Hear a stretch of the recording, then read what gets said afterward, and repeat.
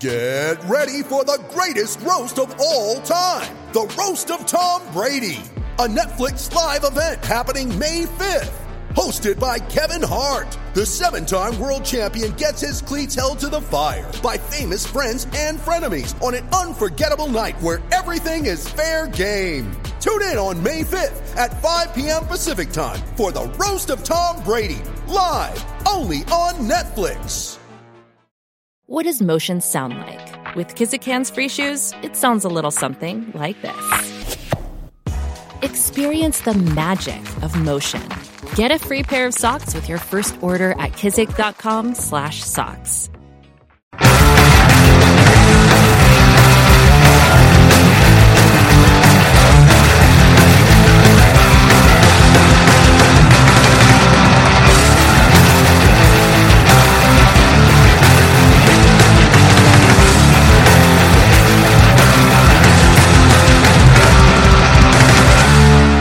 Welcome to Cast and Crank Podcast. Today we have a special co-host. We got Woody.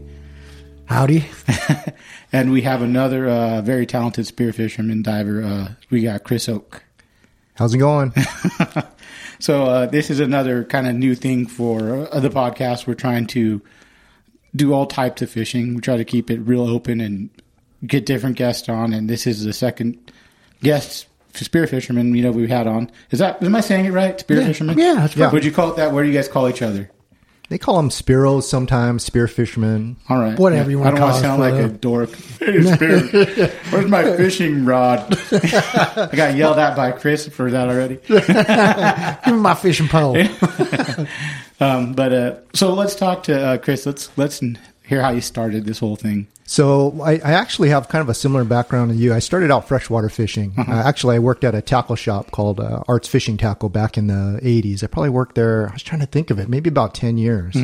So I fished everything from freshwater all the way through saltwater, tuna, nothing like marlin or anything like that.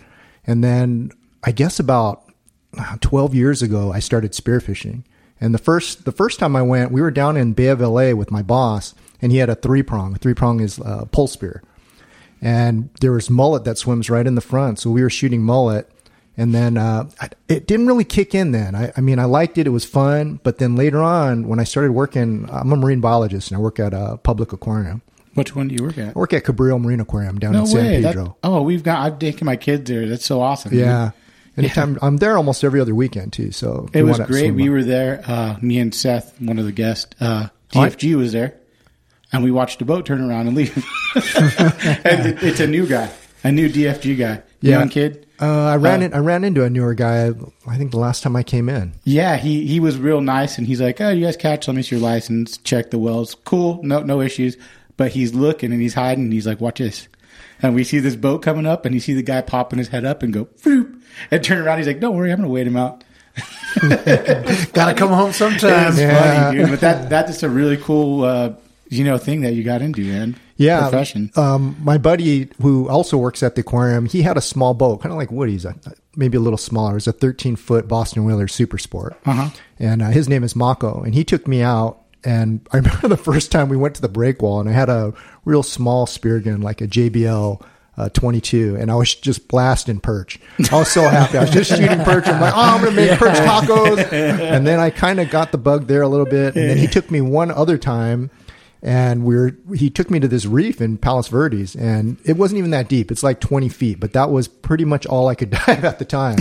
And I shot like a handful of sheephead and kelp bass, and after that, I was hooked. Yeah. I read everything I could possibly read online. I read magazines. I asked questions, and it just blew up. I spent a ton on gear because I was buying pretty much every kind of gun that I came across that I thought might work out for me. So there was a lot of learning to be done. And it's cool. So how old are you right now? I'm 50. So it's cool to see dudes learn something new when they're older. Yeah. So I think that's really cool to me because I started fishing when I was 29. Oh, wow. So it was like, it's cool to see dudes. You got into spearfishing, you're what, 38, 36? Yeah. Yeah. So it's really cool.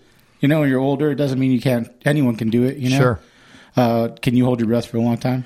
I can do like when I was fooling around, I did a 5-minute static one time. But that static, a lot of people are like, "Oh, that's a big deal." Static doesn't mean anything. You're just sitting there. It's not like when you're diving. So when you're not moving, you're not right. Your legs and arms burn up a tremendous amount of oxygen. So when I'm hunting, normally my breath hold is about a minute to about a minute and a half. Okay. Is there a way you can work to make your lungs bigger? You could do breathing exercises and things like that, but the best thing, really, it's just working in the water. Really? Because there's so much that goes into spearfishing that, you might have a 5-minute breath hold, but when you shoot a fish and you have to go and retrieve it and it's down deep, your adrenaline's pumping, you got to rest up. It could be really dangerous. Like I heard Woody's podcast and he was talking about it, and it is kind of a dangerous thing if you don't really, if you're not cautious about it. So you just have to work your way up to it. Amazing. So now you do strictly only spearfish, or will you go sometimes on the boat? Or yeah, I still do a little bit of rod and reel fishing, but not like I used to. I used to wrap all my own sticks, and I have all kinds of jig sticks and everything that I put together. And since I started spearfishing, I just like being in the water. I miss it when I'm not in it. Like when wintertime, these storms are coming through and it's killing me.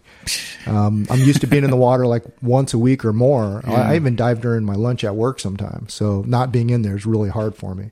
It's just a different thing. Like when you're fishing, you guys are on the surface and you're skipping jigs or whatever, and you see a little bit of life. You see calicos crashing, some birds working and things like that. When you're under the water, it is totally different. You see schools of fish. Just everything that's happening underwater is just so much different than what you were going to see on the top. You feel a lot more connected. Yeah. Do you? Yeah. Yeah. That's cool, man.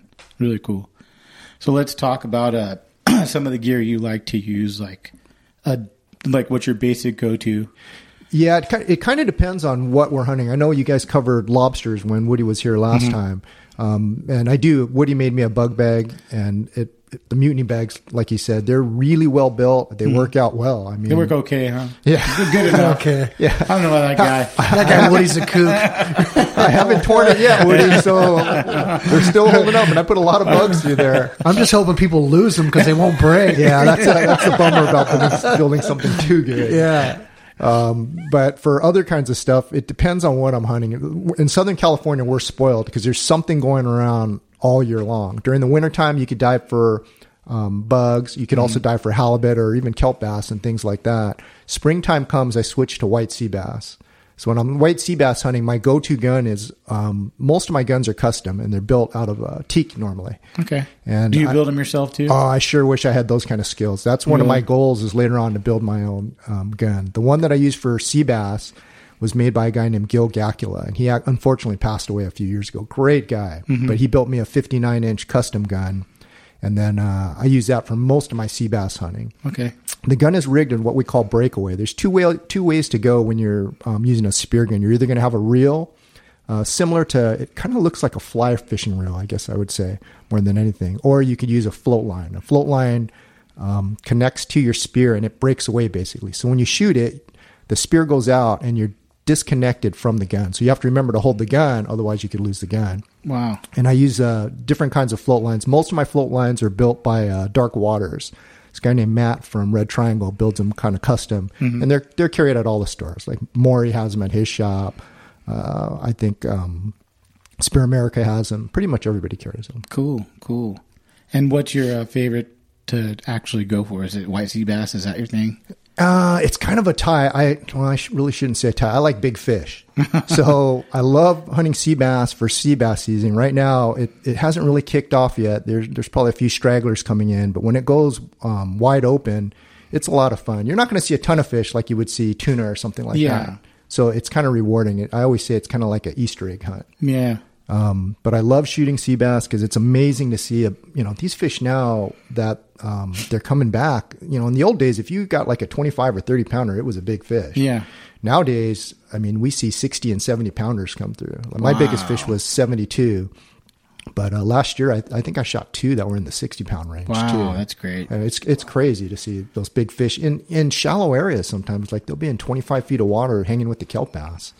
You have a boat too you take out? I do. A few years ago, which was probably one of the best and worst things in my life because you spend so much money fixing it when it's down. Yeah, I think we're all in the same boat, literally here. I started out with a 17-foot Boston Whaler Montauk, and then I sold it because that's a great boat, super fuel efficient, but it just rode so hard when there was swell and I was getting beat up. Yeah. So then I bought a 19-foot Boston Whaler Outrage, which I loved. That hull was perfect. I used to take that all the way to San Clemente Island. Wow. And fish What it size too. engine? That one had a Honda 134 stroke on it. That's nice, dude. It was balanced out pretty nice. I would get about 3 miles per gallon, but the problem was, in order to make it like worth it to go out, I would have to have 2 other guys on the boat. And I dive a lot during the week, weekdays, and it was hard to round people up. So it was hard to take that boat out. And then I ended up selling it, and then I bought a 16-foot Radon Craft Bahia, which I love. It's got the radon hull, a radon hull rather, and it's got fish holds built in. It's sick. It's got I love radons, man. Every time I roll up to the boat dock, guys are always asking me, "Is that a radon?" I'm like, "Well, it was designed by his dad. It's a Radon Craft, but it's got the same hull design." "Oh, do you want to sell it?" "No, my kid's probably going to get this boat." Is this a real rare Now, boat Chris, to get to know? You got that boat made. It was made here in California. Didn't you get that in the East Coast? Yeah, it's a crazy weird story. So Yeah, when I was hunting for boats, I did a lot of research on what I wanted to get. I looked at ribs, I looked at catamarans, and I started researching mainly, 16-foot boats that could get me across Catalina or San Clemente Island. And when I was reading up, I came across, there was a guy on Bloody Decks that was selling a 16-foot Radon Craft, same kind of boat. And I almost bought it, but it had a 2-stroke. And when I was doing my research, this one in Florida popped up. And that one had a 4-stroke Yamaha. So I contacted the guy, and he goes, "Yeah, I still have it." So I bought it from him, and I had it shipped back here. So How they much were made. was that, dude? The shipping wasn't bad. I want to say the shipping was like $2,500 or something like that. Not too bad. And the boat was made here. Some guy in Florida bought it. And then this guy bought it from another guy in Florida, and then it ended up coming back to California. But it is a great boat. I get like 5 miles per gallon on it. I have a hot water shower built in, so I could shower off when we're diving. The boat is dialed in. It's a caddy. Sea bass divers do that. Sea bass divers need that hot water. It's cold. Yeah, It's I cold bet, out man. there. Yeah. Definitely. So what about some other fish you like to go after? Big fish. During the summertime, I like to hunt yellowtail. Yellowtail are a little bit less challenging to find than sea bass. Sea bass, you're kind of just weaving through the kelp, and you have to be super quiet. Because like if a bubble comes out of your mask, they'll spook. If your fins click together, they spook. They're just, Dude. I mean, that's one of the things that kind of keeps them around where they're hard to get. Yeah. So you have to be super stealthy. Whereas yellowtail, you could make a lot of noise, and they don't seem to matter. And they come in big schools. Like at Catalina, I'll see schools of hundreds. Wow. Roll through. And they're another one of my favorite fish to hunt. I'll put a shot into them. I usually fight them on a float line just because I like to put a lot of pressure on my fish. Other than that, bluefin tuna started showing up, as you know, the last few years. And the last 3 years, I think we've been getting into them. So the first year I lucked out, and I shot one that was about 220. Second year I got one about 120. How do you fight them in the water? How does that work? So that one you always, or I should say, you should be using a breakaway system with a bungee because the fish puts on so much pressure. It's just incredible. So I use a 50 to 100 foot all bungee, and then you run a series of floats. Usually your total rig is going to be somewhere like 100 feet long, and you're going to be using 2 floats. One smaller one up front, kind of like a bluegill bobber, you could kind of think of it, just to tire them out, and one big one in the back. So I use the big Gannett blue water float in the back. My front one is a smaller, kind of like a Rob Allen style. It's basically, I made it myself. It's made out of 2 lobster buoys that are hooked together and then have a piece of pipe running through it. So the idea is you shoot the fish, it disconnects from your gun, and then the fish pulls that first buoy down. Now, if I gave you that small buoy to swim down in your pool, you wouldn't be able to get maybe 2 or 3 feet, and then it's going to try to pull you back up. When I shot my first tuna, I was just blown away because I shot it. It took that first buoy down like nothing. Like it was like nothing. It just went down, and then even the Gannett buoy is designed to slow them down too. But when that buoy went, I didn't know if it was going to come back up because it took the first buoy down, then it took the Gannett down about 30 feet or so. And I was like, well, there goes about $400 a year. Oh, man. And then luckily, very, very slowly, it just started to drift back up. And then it came to the Gannett surface, buoys which are is tough. That's man. how they're built. They're built to withstand that kind of force. And That's it's a lot not of made, force, man. I mean, you could tie it onto your boat, but you're going to break them off. It's going to tear through. So these floats are all designed to put pressure on the fish very slowly and tire them out. So the buoy comes up, it has clips on it, tuna clips, and you just start working the fish up inch by inch. And when it gets up to the surface, or not the surface, but up to your shooting line, which is 20 or 30 feet, you dive down with your second gun and put a kill shot into it. And that's exactly how we did it. But I was probably on that fish for, I don't know, a half hour. It was amazing. The power of that fish was unbelievable. Like I tell people this story, when I put the shot in it took the buoys, and when the buoy came back up, the gannet has a handle in the back. So I was holding on to it, getting ready to work the fish up, and I couldn't. The fish was so strong. It just towed me like nothing. And I was like, how long is this going to go on? I mean, it took a long time to tire that fish out. You're with a couple guys when you're doing that? One other guy. And that was a crazy story, too, because I was on my boat. So 16-foot boat, and I was down kind of like almost to the border. So I was a good 40, 50 miles out. Oh, wow. And probably the smallest boat in the fleet. Like when I was cruising out there, you see a lot of bigger boats. Dude, you're like, what is this dude? Yeah. It's like I took his bathtub out here. Yeah, that's what it looks like. And then to bring that fish back in, we had to get it on the deck of the boat and drag it to the bow. How the hell did you could get see. that? That's huge. I had another guy with me, Yeah. my buddy Jeff Barr, and he helped me put it in the boat. And it was one of those 1, 2, 3 pull things to get it on, and it took all of our might to get it over the side. Drag it to the front. But you could see it. My boat's so small, you could see the head sticking out of one side and the tail sticking out of the other side. Oh my gosh. And then we worked our way back in. It's crazy. I mean, That's a lot of weight in that boat. Yeah, it is. In fact, the fish was so big, unfortunately, we got back before we could get it processed in San Diego. They had already closed the processing. Oh, that sucks. So I dragged it home, and by the time I got home, it was like 3 a.m. I was tired, but I had to fillet the fish, and I was by myself at that time, and I couldn't lift the fish off the boat.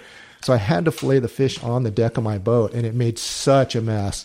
Like I cleaned it up the best I could, but all that blood and little pieces of meat ended up inside the little sides of the storage hatches, and I had maggots and stuff show up later. I had to bleach that. It was so gnarly.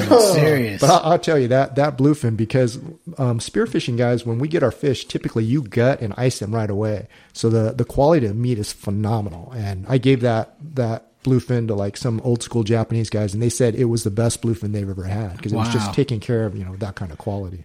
Definitely. That's a crazy story, dude. Yeah, I'm sure you got many. It was pretty wild. Yeah, there's been a lot of different adventures. With that. A lot of learning experiences and stuff. My favorite is I want to know the shark encounters. That's what scares the shit out of me. Chris has a great one. Yeah. I asked Woody, I'm like, dude, that's what keeps me away. That and seals.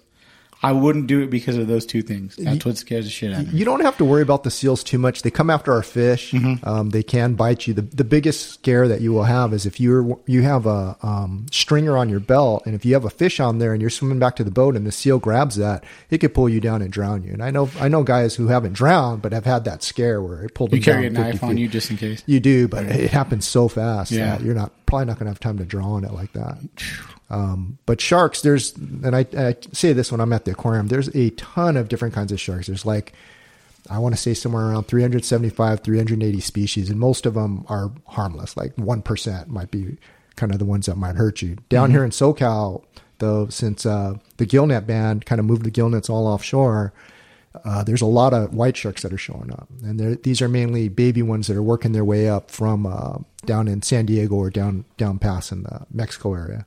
And they're starting to grow, and they're getting big, and we're seeing them all the time. The small ones are no big deal. You see a 5 or 6 footer; those guys are feeding on stingrays and small fish.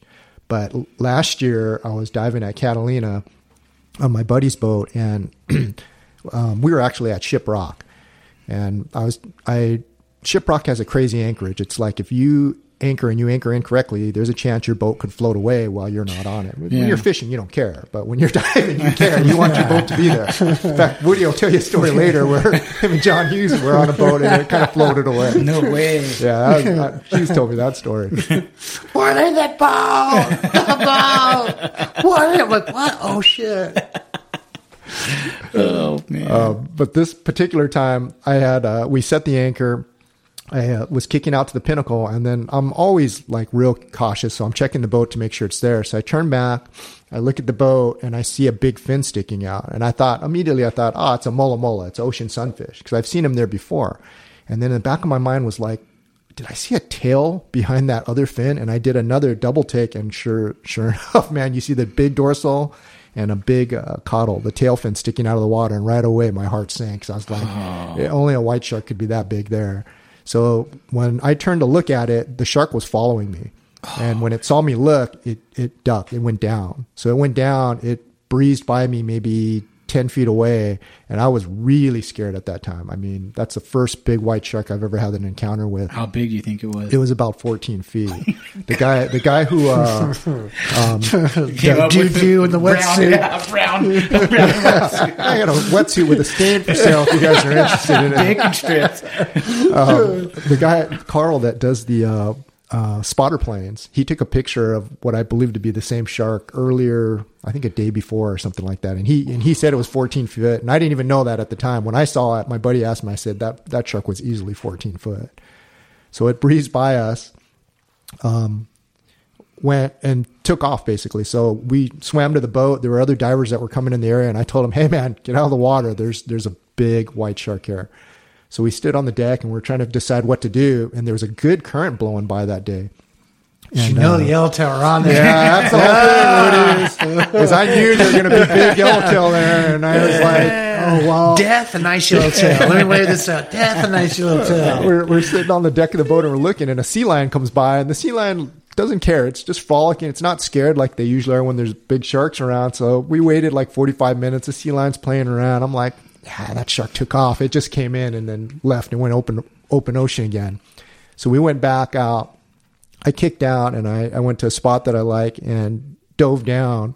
I did about 3 drops, and on the 3rd drop I was down. And what's a drop? I'm sorry. A drop's when you're taking a breath and kicking down, basically. Okay. So I'm kicking down like 30, 40 feet. And as I go down, I'm sitting there and all the bait spooks. So usually when that happens, sometimes a school of fish is coming through. Yeah. Sometimes it's a sea lion. In this case, since we had just seen the shark, I'm like, oh God, I hope it's not the shark. So I swim up to the surface, and sure enough, man, that thing came out of nowhere. Like people say, oh, didn't you see it? I always thought, oh yeah, you're going to see that shark coming after you, but I have no idea. The camouflaging is so good that the counter shading on it is so good that I didn't even see it. I was looking down in the water and it came right at me. And at the last minute just turned. Oh my God. So it obviously wasn't trying to kill me. Otherwise it would have killed me. It was just kind of checking me out, and it came within, I would say 3 or 4 feet that time. Oh my God. And it just turns, like I have video of it and you'll see it. It just comes at me and you see me jump.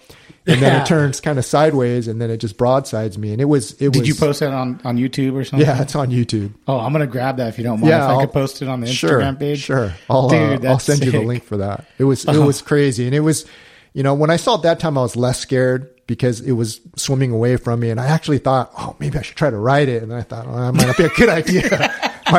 You don't know how wild animals are going to react, right? So I was if you could do that, man, you'd be a legend. I just want to do it just so I can say Shark I did Rider, Chris the Shark Rider. I would have been dumb dead guy with a lot of gear for sale. Do you think you could defend yourself with the gun?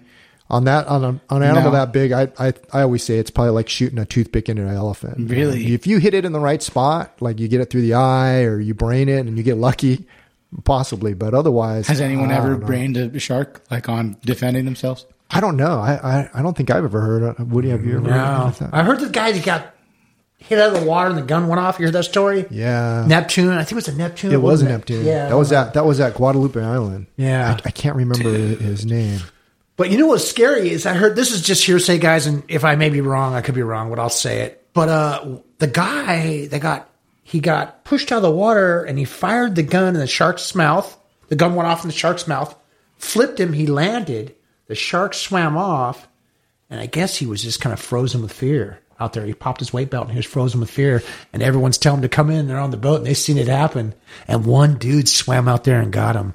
That one dude that swam out there and got him had some big balls, man. That wouldn't have been me. Woody, if that was you, I'd be like, oh, Woody, get the boat started, pull the anchor up. We'll drive over there, right? Woody be like, come get me. I got a cramp, man. I can't. Maybe next time, Woody. Oh, man. Dude, that's scary, man. Yeah. That's crazy. I also had one where I think it was last year or 2 years ago, I had a big mako come up after me. And that was probably, that might have been as scary as a white shark, because that time we had shot, this was hilarious. We shot 3 tuna, and we could have shot more, but 3 big bluefin for us was fine. And we were on my buddy's boat, Matt, and we were heading back in, and I was like, hey, let's shoot some photos. My other buddy Joel Nick was on the boat. He goes, what if a shark comes after us? I'm like, get out of here. I never see sharks in the open water. I mean, I see them around kelp patties and stuff like that. I told Matt, if a shark comes, just ditch the fish. So, okay. So we go down, and I drop down, and I have my camera, and I'm shooting photos of him. And then it's like a cartoon. His eyes just get real big. And then he goes, wah! And he throws the fish kind of at me. And right when he did that, I'm like, oh God, there's gonna be a shark. Is this before the big shark? This was a mako shark. Before? Oh, this was before the white shark. Okay, I'm like, don't tell me you're like, oh, been here, done that. No, it was about a year or 2 years before that. My God. And then I turned around and I didn't see anything at first. And then, I mean, sure enough, that shark came at me. And then it just would come out of nowhere. It was just so fast. Like makos, you hear about them being fast. I never imagined a shark could be that fast. Because it would come at me one way, I would kick at it, and then it would take off. And then I'd just keep kicking back to the boat, and then there'd be another one. It'd come another direction, just totally opposite. Like a different fish almost. It was crazy. Yeah, it was almost like there was a school of them or something coming after me. But it was just one big mako, and he kept coming after me, and I kept kicking at him. Matt had seen it, swam to the boat, and said, oh, out there, and there's a shark. So they were trying to get the boat started to get where I was. So I swam. He said that I could have beat the Olympic swimmers swimming so fast back I bet, to the boat. So I jumped on the boat, and then sure enough, that mako just came around the boat several times. And it was, I always say, like people say, how big was it? I always say it was at least 7, but my friend said that they think it was closer to 10. It was big and girthy. I'll try to send you pictures of that one too. That was gnarly. Documenting it actually close encounters. It actually bit his tuna too, and we were lucky because we had left the float line connected on to the tuna, and we actually had a buoy on there just in case we dropped it when we were taking pictures. And it took that thing down like Jaws. You just see the buoy just go down and it kind of disappear and then come back up. And then once we got the float line, we pulled it up as fast as we could, and we lucked out. It had only bit the tuna once. And didn't take a chunk out. You could just see the teeth marks. But those are the only 2 shark experience I've had that were negative, or not really negative, but scary out of, all the years I've been diving. Yeah, I mean, that's not really that bad at all. No, it was scary, but there's other sharks that we see when we're diving, like we'll see 7-gill sharks down in Palos Verdes or down in Orange County when we're hunting sea bass. And some of those, they have gnarly teeth too, like tiger sharks, but they usually just bite your fish. I never had them try to go after you. No, and even then, if they're on your fish, if you get there soon enough, you could punch them in the head or try to kick them away, and they're kind of a little bit slower. Yeah, and they just kind of move on. Real life Aquaman over here and shit. That's crazy, man. These are some crazy, gnarly stories, dude. Let's talk about all your PBs. You could talk about like you go after sheephead, your bugs.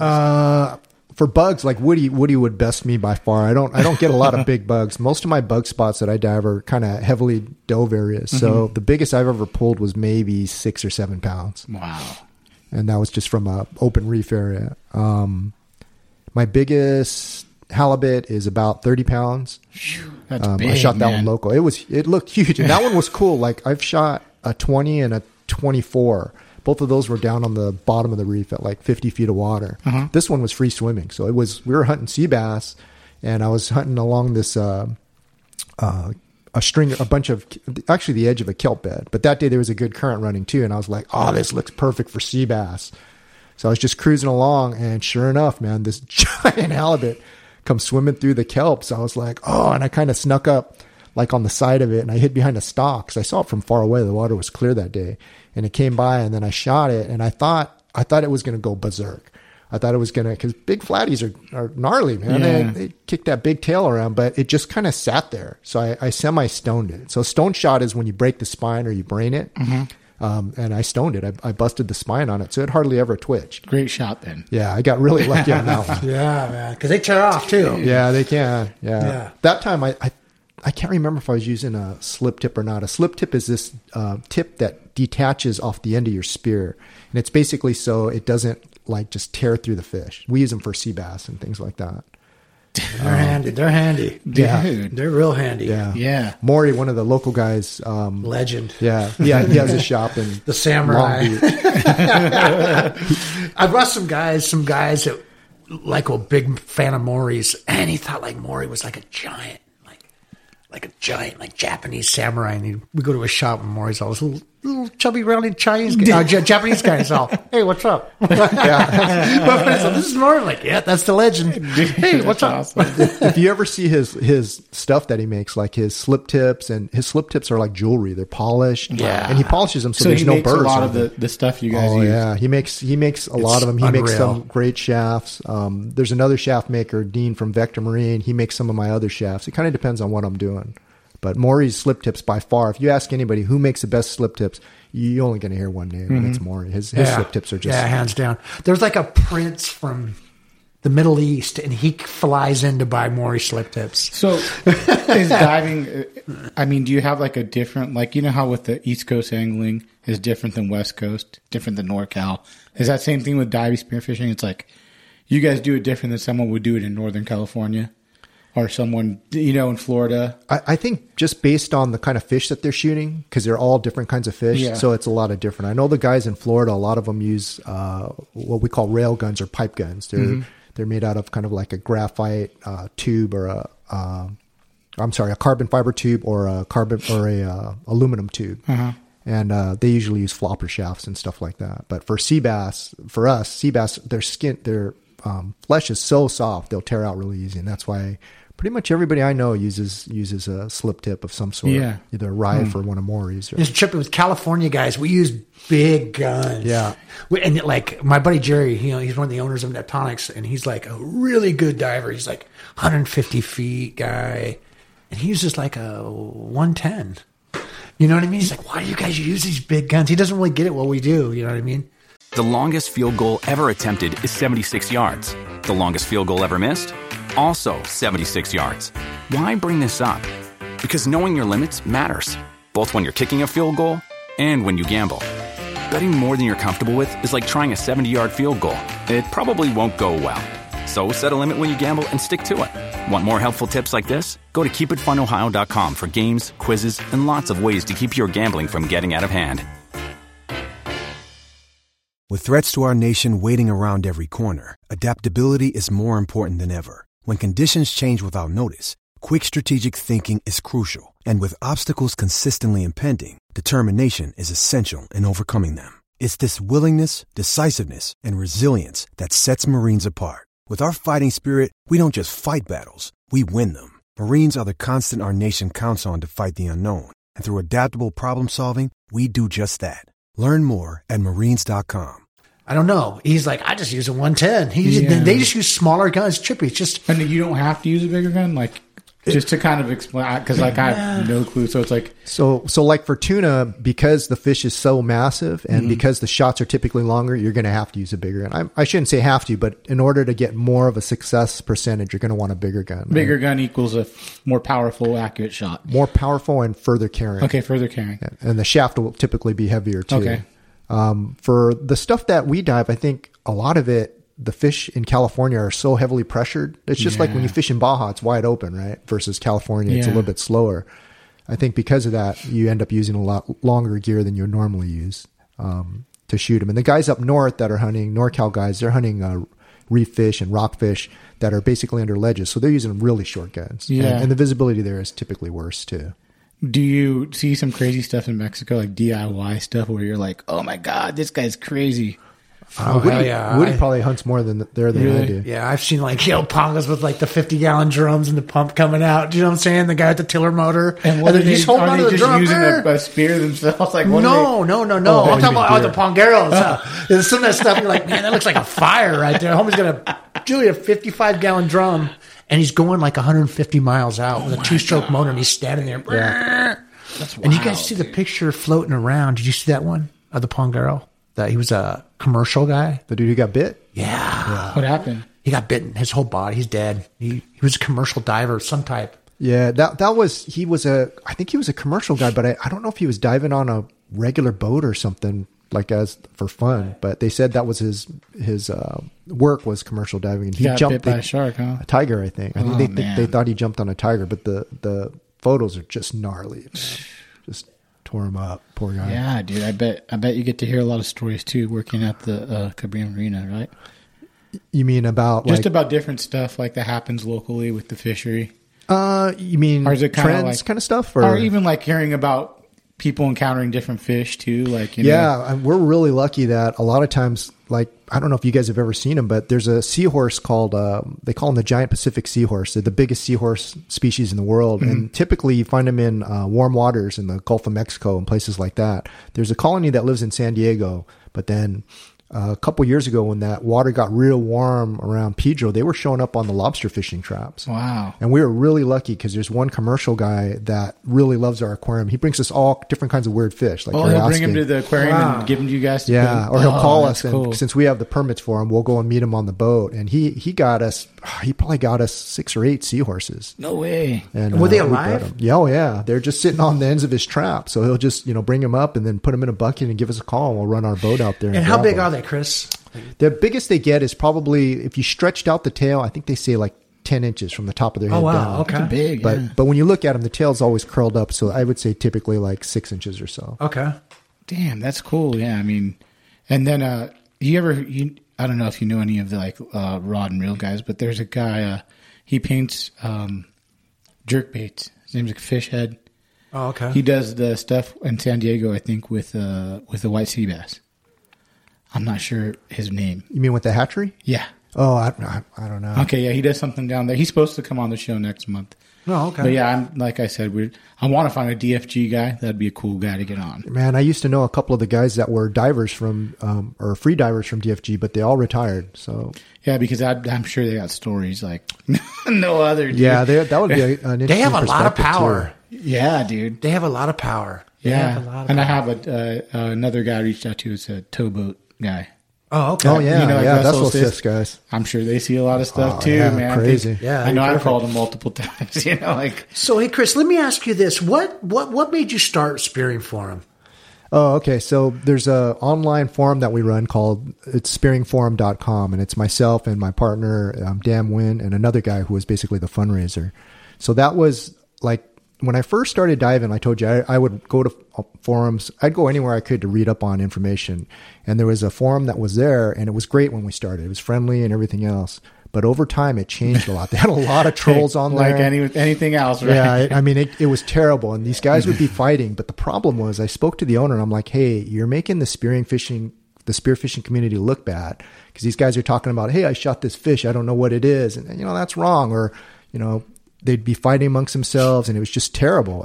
And for him, he gets paid by the number of hits, the number of people who watch the different threads and stuff. Yeah. Right. So for him, it's good. If there's drama, everybody wants to see the drama. So they're all logging on there, and it was just terrible. So. And the drama used to get thick on there. Yeah, it was bad. I've literally put my phone down and be like, I'm going to kick that guy's ass. Yeah. Not that I would, but you know what I mean? The same thing with the Fishing Network had one for old time. This was like when I started game fishing. Yeah. And I understand. They did the same thing on Fishing Network. Someone run their mouth. Yeah. And even on Instagram now, it's the same shit. Yeah. Someone posts something. Someone goes, you know what that is? Or it looks like you bring that home. Or it looks like... it's horrible, but it sounds like you're doing something really positive. Yeah, so I left that forum. I started my own real small forum, and it was a crack up. This was like the secret one. Yeah. Everybody called it the secret forum. It was the way I rigged it is I had the computer. It would only allow 100 people. That's all I would accept at a time, or members? Just period. Just members. But here's the catch: if you didn't post a report or a thread or something within 30 days, it automatically would kick you off. So by that way, every member was pretty active. They were posting reports and pictures and everything else. And otherwise, you'd get kicked off. So guys were just complaining, "Hey, you got me kicked off there." I'm like, "Hey, you knew the rule, man. You were supposed to post up." Hey, which is a great rule. That's perfect. Yeah. If you're not going to be involved in something, then don't get. They're not stalking, looking, reading, lurking. But the sea bass guys, man, you got to understand, sea bass guys. These guys, man, I'm talking like these guys are sea bass guys, and like I try sea bass diving. I do it. I'm friends. I watch what goes down. Man, you talking You don't never post a picture when you shoot a fish the first day. No. Don't do that, bro. They don't post them for weeks. They'll have a fish, dude. They'll have a fish in their boat. And you drive up and like, can you see any fish? They're like, no, I didn't see nothing, bro. You know what I mean? Like a lot of those, they're vicious to each other. But it's all good. A lot of hard work you're putting in to do that. Yeah. Right? It is. I And mean, if the area gets flooded, like I told you, sea bass are so sensitive to pressure and noise, they spook out. They won't be there anymore. Yeah. So it's just, these guys are top secret, man. Understandable, though. Completely understandable. Yeah. You know, like.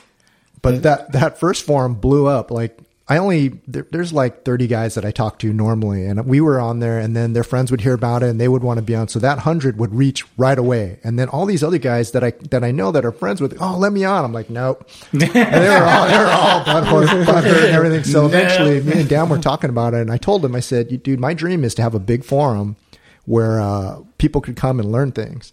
And Dan is a programmer. He goes, let's do it. So we partnered up, we got the funding, and we started Spearing Forum. And on that forum, we got a bunch of moderators that the rule was, if there's any drama, shut it down right away. Now, if it's a manufacturer thing and somebody says this gear, it broke, blah, blah, blah, we give the manufacturers, time to respond, answer, to respond and answer the complaint.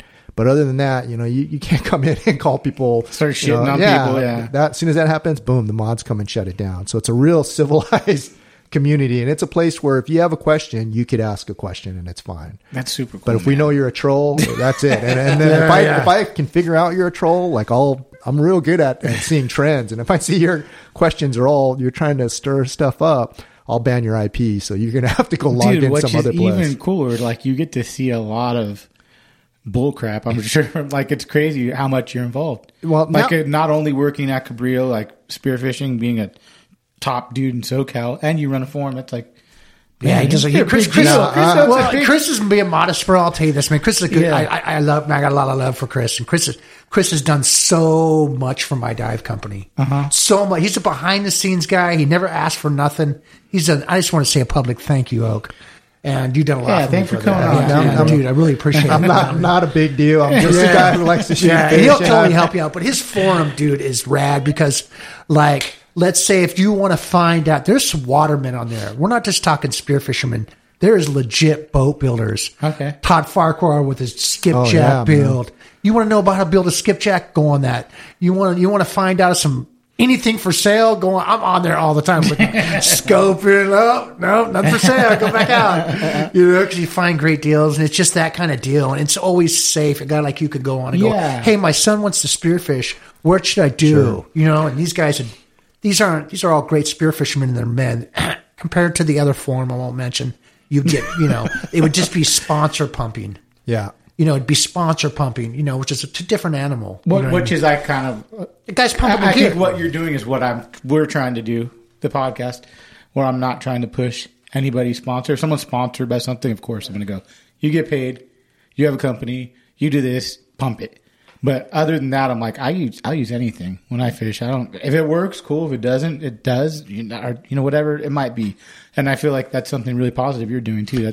We do have sponsors that come through, but they're all guys that are really good guys. I mean, they seek us out because they know our forum. We're not going to get like these gigantic, numbers, but our numbers are true. They're guys that are coming in and looking for help, or guys that are sharing stories. Do you just do SoCal, or do you do different? No, we do pretty much worldwide, but our biggest presence is definitely California. I mean, California has a huge spearfishing. It's growing. It's just growing. It's getting crazy. You're seeing gear popping up all over the place now. Yeah.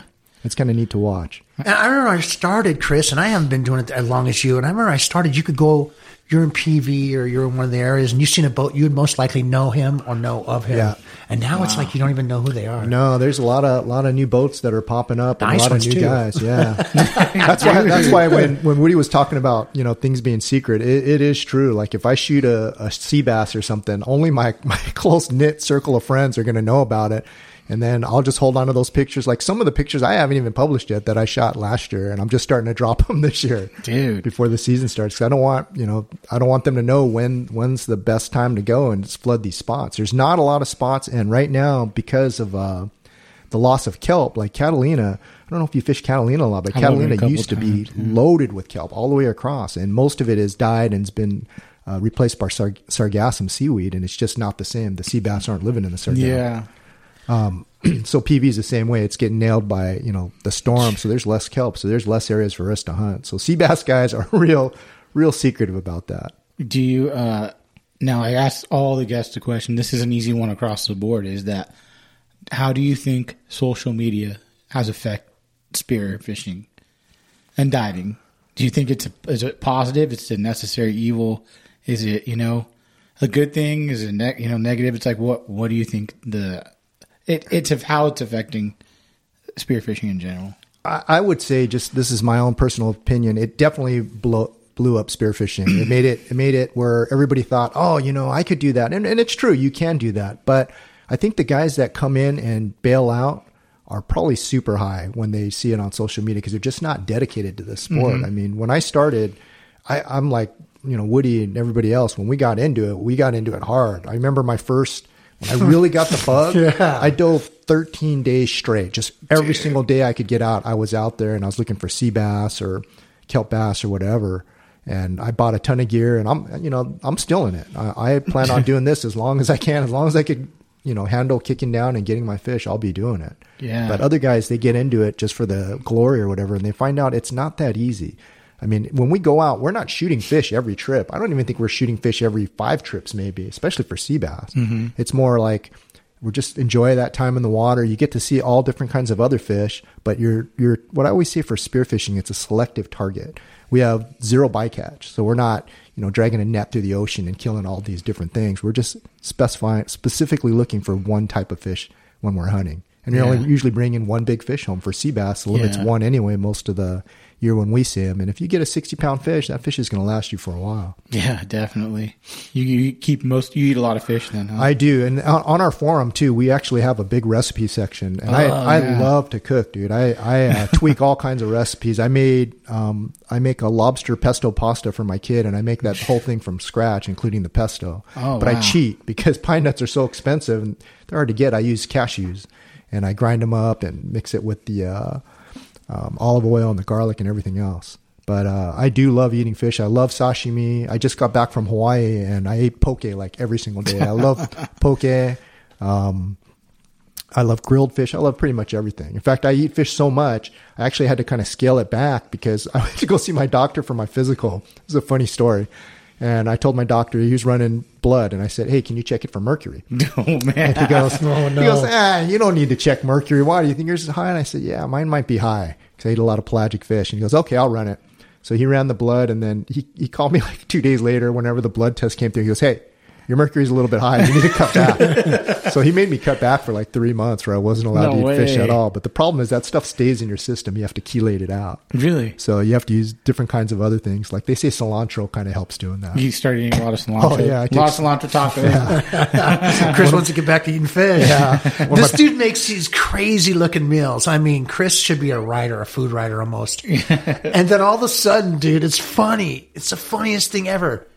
He loves fish fillets from McDonald's. Oh, yeah. And I'll be like, he'll be like, I mean, he'll do these great looking meals. And I love fish fillets. And I'm always like, yeah, Chris, hold it down for the fish fillet. Yeah, it's a crack up. That's more of a joke kind of thing. Yeah. So I cook a lot of different meals. And then when they have that filet of fish Friday that comes along during Lent, and every time that happens, every Friday I'll go and I'll get 2 and I'll post it like with a spear through it. And say, I speared 2 filet of fish. My friends give me a lot of flack. What are you eating all that crap for? Blah, blah, blah. I'm like, dude, filet of fishes are yummy. I don't know what kind of weird fish is in there. It's a mixture of some kind of ground fish maybe, but I like them. They're yummy. My son, my baby, he doesn't eat any meat. My wife's a vegetarian. So he eats. Oh, I'm sorry. She still cooks. She'll still cook everything for us. So all the meat and the fish. She ate a piece of sheep head. We had a sheep head, and she had a piece, and she liked it. Oh, good. She just won't eat it. She's never ate fish. So, but my son, I'm like, I want him to eat at least fish, So on Fridays we go eat sushi, and I'll give him like whatever lobster roll. I'll give him some of that. But he loves filet fish. He'll eat the whole freaking thing. Yeah, that's good, man. Yeah, I love them. Yeah, me too. All my kids love filet. They all love eating fish too, so it's... My kid's he's already addicted. He eats sashimi. He eats poke. Like, he'll ask me, he'll say, "Hey, Dad, can you get me some, can we have poke?" I'm like, dude, there's no fish right now for that. I'll have to go for something. Hopefully I get lucky and shoot a yellowtail, but yeah, he'll actually ask for it. It's a crack up because my wife doesn't eat, she eats fish, but she doesn't eat anything raw. Oh, really? And my kid loves it. Damn. In fact, I felt bad because octopus poke is one of my favorites in Hawaii, but I don't like killing them here because I take care of them at the aquarium and they're just cool. They're so smart and stuff. But I saw a bigger one maybe 3 weeks ago and I was like, oh man, I got to try it. So I brained it with Woody's bug gauge, actually. Those things have a nice good point to them. Brained it, cleaned it, brought it home. I had to read up on how to prepare it because otherwise it gets too rubbery. Yeah. So I blanched it. I did everything that the chef said online. And then I ended up, I was making poke out of it. So I cut it up into little pieces and it was delicious. It tasted like abalone almost. But while I was cutting it, my son came and he goes, "What is that? Is that octopus?" And I'm like, "Yeah." And he goes, "Let me try some." So he ate it and he goes, "Oh, that's good." So he kept eating it.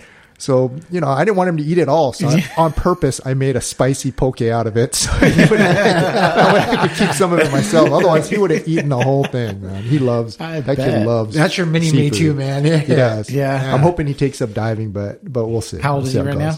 He's 5. He'll be 6 in March. Oh, that's cool, man. Do you take him to the aquarium a lot with you? Yeah, that is his favorite. That kid, I always tell people, like Woody just said, he's your mini me. And that's by far is the truth. He loves everything that I did when I was a kid. And his first thing, like anytime we have a weekend that we're going to do something, I'll be like, "Hey, Hawk, what do you want to do?" And he goes, "I want to go to your aquarium." I'm like, "Dude, we were just there last week." No, I want to go. And I live far. I live like 45 miles from it. So that's a 90-mile hike there and back. Yeah. So we'll drive down and he'll look at the fish and we'll go to the tide pools.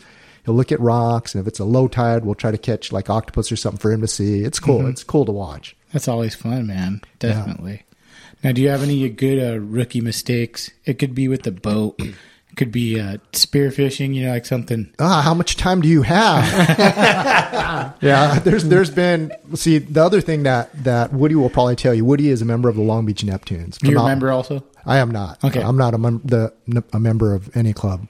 But the Long Beach Neptunes has been around a long time. So when you're a member of a lot of the really intense clubs, you have to have a sponsor. Mm-hmm. And the sponsor tells you the do's and don'ts of spearfishing. They kind of teach you the ropes. Fathomers does the same thing. There's a bunch of clubs that do the same thing. Super cool, man. That's awesome. They do, but I didn't have anybody like that, and I'm so busy that I just don't really have time to dedicate to go to club meetings and do all the club stuff. So I had to learn kind of the wrong way. Like I was doing. Okay, I heard Woody say this last time on your podcast where he was talking about spear fishermen or free divers are cheap because they want things free. Yeah.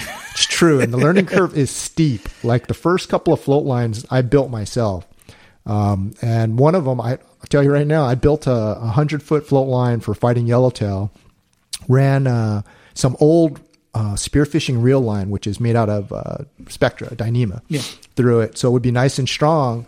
And then I shot a big yellowtail at San Clemente Island. I was fighting it, and all of a sudden it went slack. And I was like, "Oh, what happened?" Well, the float line actually broke at the knot where the Dyneema was. So I lost everything. So that was a costly lesson. Well, I saved... $60 by building the float line myself.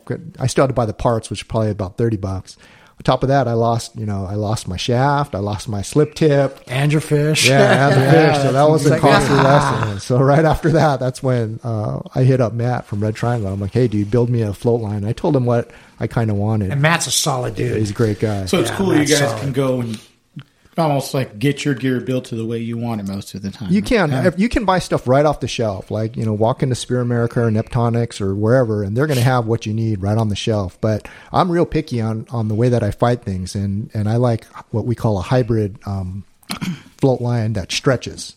That has a lot of stretch when I'm fighting sea bass because they're so soft. I want it to be like a fishing rod where it's up and down. You're give and take. And that way I tend to tear off less fish that way. Yeah, it makes sense. That's awesome, dude. This is really interesting stuff, man. Well, we really appreciate it. It's almost been an hour we've been talking. Can you believe that? It goes by so quick. Dude, it does. We appreciate you coming in, man. Hey, anytime. And we want to keep doing stuff like this with Woody, trying to do once a month or once every other month to people can open their eyes to different types of fishing. And maybe they're done fishing, with a rod and reel, and they want to move to spear. Somewhere to look at, you guys. Where can they find you and the forum and the easiest way is to probably online. We do have an Instagram account, and it's at Spearing Forum for the Instagram. We also have spearingforum.com, which is our website. Mm-hmm. And like I said, if you ever have any questions, you'll find me on there. You'll see Chris Oak, or you'll see Dam, or you even see Woody, and a bunch of great guys. Great. And as far as getting other guys to talk on your show about spearfishing, Woody will be a solid source. He'll be able to source out a lot of those. Very helpful, man. Yeah. Thanks, Woody. A lot of those, anytime, bud. The old good thing. Neptunes. One thing I want to say before I let Chris go is that a lot of times we all know this, on the Patty thing with the battle with hook and line and us, hook and line. And I hear Chris, and one of the things I like about Chris is I see him trying to bring guys together. Hey, that's not exactly true. You got the young Sparrows who are all gun-ho, F them, and then you got the fishermen, F you, So see, I don't hear any of this because I'm fishing calico. Yeah. So we're talking patties. Some bad things have happened on the patties. Some guy got hurt. Oh, really? Yeah, some guy got his jaw broke with a wrench or some guy. Oh, wow, that's horrible. So it was super gnarly. And it was funny, man, because like me and my buddy were about 100 miles out in my boat, and passing, between like not 100 miles. I'm sorry, we went 100 miles round trip, but we were out a little past Catalina, past Farnsworth, some 40 something miles out or whatever it was, and there was a great patty there, and there's this boat. And we came up on it. And the guy's like, don't fucking jump in this patty. It was a big, cattle boat. And I'm like, nah, bro, we're not. I go, but if they have lockjaw, we'll wait. And the guy goes, did you try? Is that your main vessel? I go, yeah. And he goes, pull in. He goes, let's go. That guy can have it. Cool. You're crazy, bro. We got in and we both shot. Me and my buddy shot nice yellow off that patty. And the guy was just like, they were there. Yeah. It was cool. And I remember that, and it's just that's shitty that, and it comes to, I've been there. I've argued with dudes even, when I've on my boat with other boaters, like it gets heated sometimes, or on the shore even. And I guess you just kind of, hopefully this could help.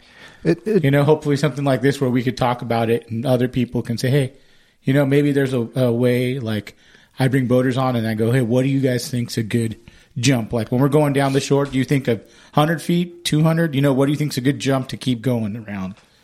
So that might be something good. There's definitely a lot of etiquette about that. I understand the sport fishing guys, especially, that's how they're making their living. Yeah. But at the same time, I've many times I've been working a reef and I've had a sport fishing boat drop the hook within casting range, and I don't think that's cool. Regardless if they do that, I still won't punk them. And like one of my friends will drive around their boat and hold up his big fish. You're never going to get a fish like this. It's hilarious. I won't do that. I'll just, to me, it's like, I know, 15 spots that are nearby. I'll just pull my hook and go somewhere else. Yeah. But when Woody was telling about the patty incident, I actually know the guy who got hit. It's one of my buddies, Mike. He threw a wrench at him? They threw a hammer at him. Oh my gosh, the guy threw a hammer at him and hit him in the face. That's horrible. Oh, it was terrible. Is he okay now? He's okay now. Thank God. Yeah. But usually the etiquette is if we pull up to a patty, if somebody's there fishing it, you get on the radio and hail them on 16 and say, hey, and go to a different channel and say, hey, when you guys are done, can we jump in? Yeah. But a lot of new guys that don't have etiquette, like I said, will just come and they think that, well, it's an open ocean, you don't own it, and they just jump in. And to me, it's like, that ain't right. Yeah. And there's certain protocol that I like to follow, especially if it's my boat. I run it differently than anybody else. If I'm on Woody's boat, he's the captain. He can do whatever he wants. But if it's my boat, I have certain etiquette that I'll do, and I'm hoping that eventually it'll kind of work its way out. Hopefully, like that. you saying something like this and probably putting on the Spearing Forum, like, hey, let's try to do this. If you're going to pull up on, we had a big discussion about that. Yeah, huge ones, and it's really good to see people moderate and come in with, not that machisto bullshit. Yeah. Because we all have to, like one time I was at the wall and I was hunting sea bass and I brought this gun and some kind of roller gun. I wasn't used to it. And I get schooled by a bunch of nice decent 20, 30 pound sea bass. And I miss, and I know, and I see this guy hook and line. He's at the wall. He's at the end of the wall. He's a bass guy. I see him. He's on his. That's like you now. Yeah, huh? yeah, but I do too, man. But I know he's a bass guy, and I know he's going to get tripped when I get close. But I can basically see the fish around that area. I'm feeling it, and I'm like, hey, man, He's like, stay the fuck away from my boat. I'm like, gosh, man. I'm like, all right. So, I'm kind of a hothead, bro, and I'm a little bit of a knucklehead. I'm like, all right, hold on. You're going to regret this. And I swam back, and I start peeling my wetsuit off, and I'm pulling the anchor, and this guy's looking at me, right? I'm like tattooed, and I'm a pretty big dude. I'm like looking at him. I'm like, and my buddy comes over, and he's a really peaceful guy. Mikey, I love him to death. He goes, Woody, what's wrong? I'm like, the fucking guy fucking said this, fucking said that. I'm going to fucking fight him right now. I'm going to go jump on his fucking boat, and I'm going to whip his fucking... And my buddy's like, why, bro? He's like, why? And I'm like, you're right. Why? So I pulled my anchor. I drove over. Like, hey, bro, I apologize if I got too close to your boat. And the guy was like, I go, I apologize, man. I go, we're watermen. We need to respect each other.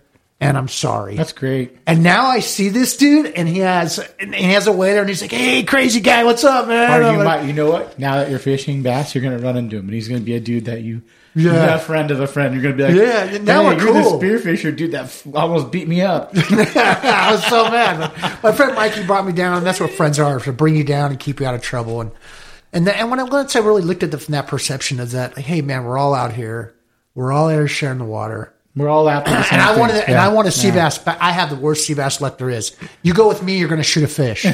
You go with me, you're going to shoot a fish your first time. It's going to be 70 pounds, and they're going to be all around you. John Hughes says I'm like two magnets with sea bass. And it's like, hey, there they are. Hey, there's Woody. The sea bass are over there. And so yeah, that day ended up being a really shitty day. I gun jammed. I'm like, oh, and the shaft flew out. Almost shot my buddy. The shaft was jammed, and I'm like, what the hell?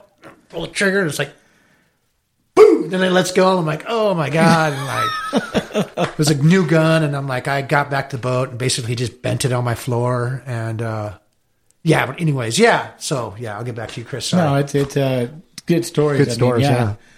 And like I said, we're all out there for the fish. Yep. Yeah. And it's like, there's no need to fight or, gosh, throw a fucking hammer at something. That's horrible. Yeah, that's crazy. And did that guy go to jail that did that? I don't know. I want to say that I'd have to was ask. it a sport boat or a private boat? No, it was a private boater. Gosh, and dude. I think the guy was underage or something like that. So I don't know if he did any time. That's hard because a lot of younger cats too. It's Yeah, I know he got busted. Oceanside PD was waiting for him at the dock when they got there because they had called it in. I mean, that's pretty much like attempted murder. If you had hit him in the head, he could have died. Killed him, That's crazy. And it's like, what if we could have knocked him out and he could have gone unconscious and drowned? You know, like it's. Well, he was on the boat when he got hit. Oh. The guy just kind of pulled the boat right next to him and then just rolled the hammer on him. Took off. That's so horrible, dude. Yeah. Well, He was in the water when he got hit? No, he was on the boat. Oh, wow. Okay. that's crazy. Yeah, I'm sure there's lots of stories like that too, and it's. Well, let's try to end it on a positive. I mean, thank God he's okay. He is. Still times. diving too. Yeah, let's try everyone if we're out there. Don't throw hammers. Don't throw hammers, okay? Keep throwing your lure out there or your fly line and your sardine. But thanks again, Chris, for coming on. Oh, thanks, thanks for Woody, having me. for co-hosting, man. Appreciate it. Anytime. Woody, thank you very And check out Mutiny if you need some stuff. Go to the Spearing Forum. What's the name of the forum again, Chris? Yeah, that's it. Spearing Forum. So check it out if you guys want to get into any of this. And I'm sure you can reach out to either one of these guys, and they're super nice, and they'll probably help you out. Anytime. All right, thanks, guys.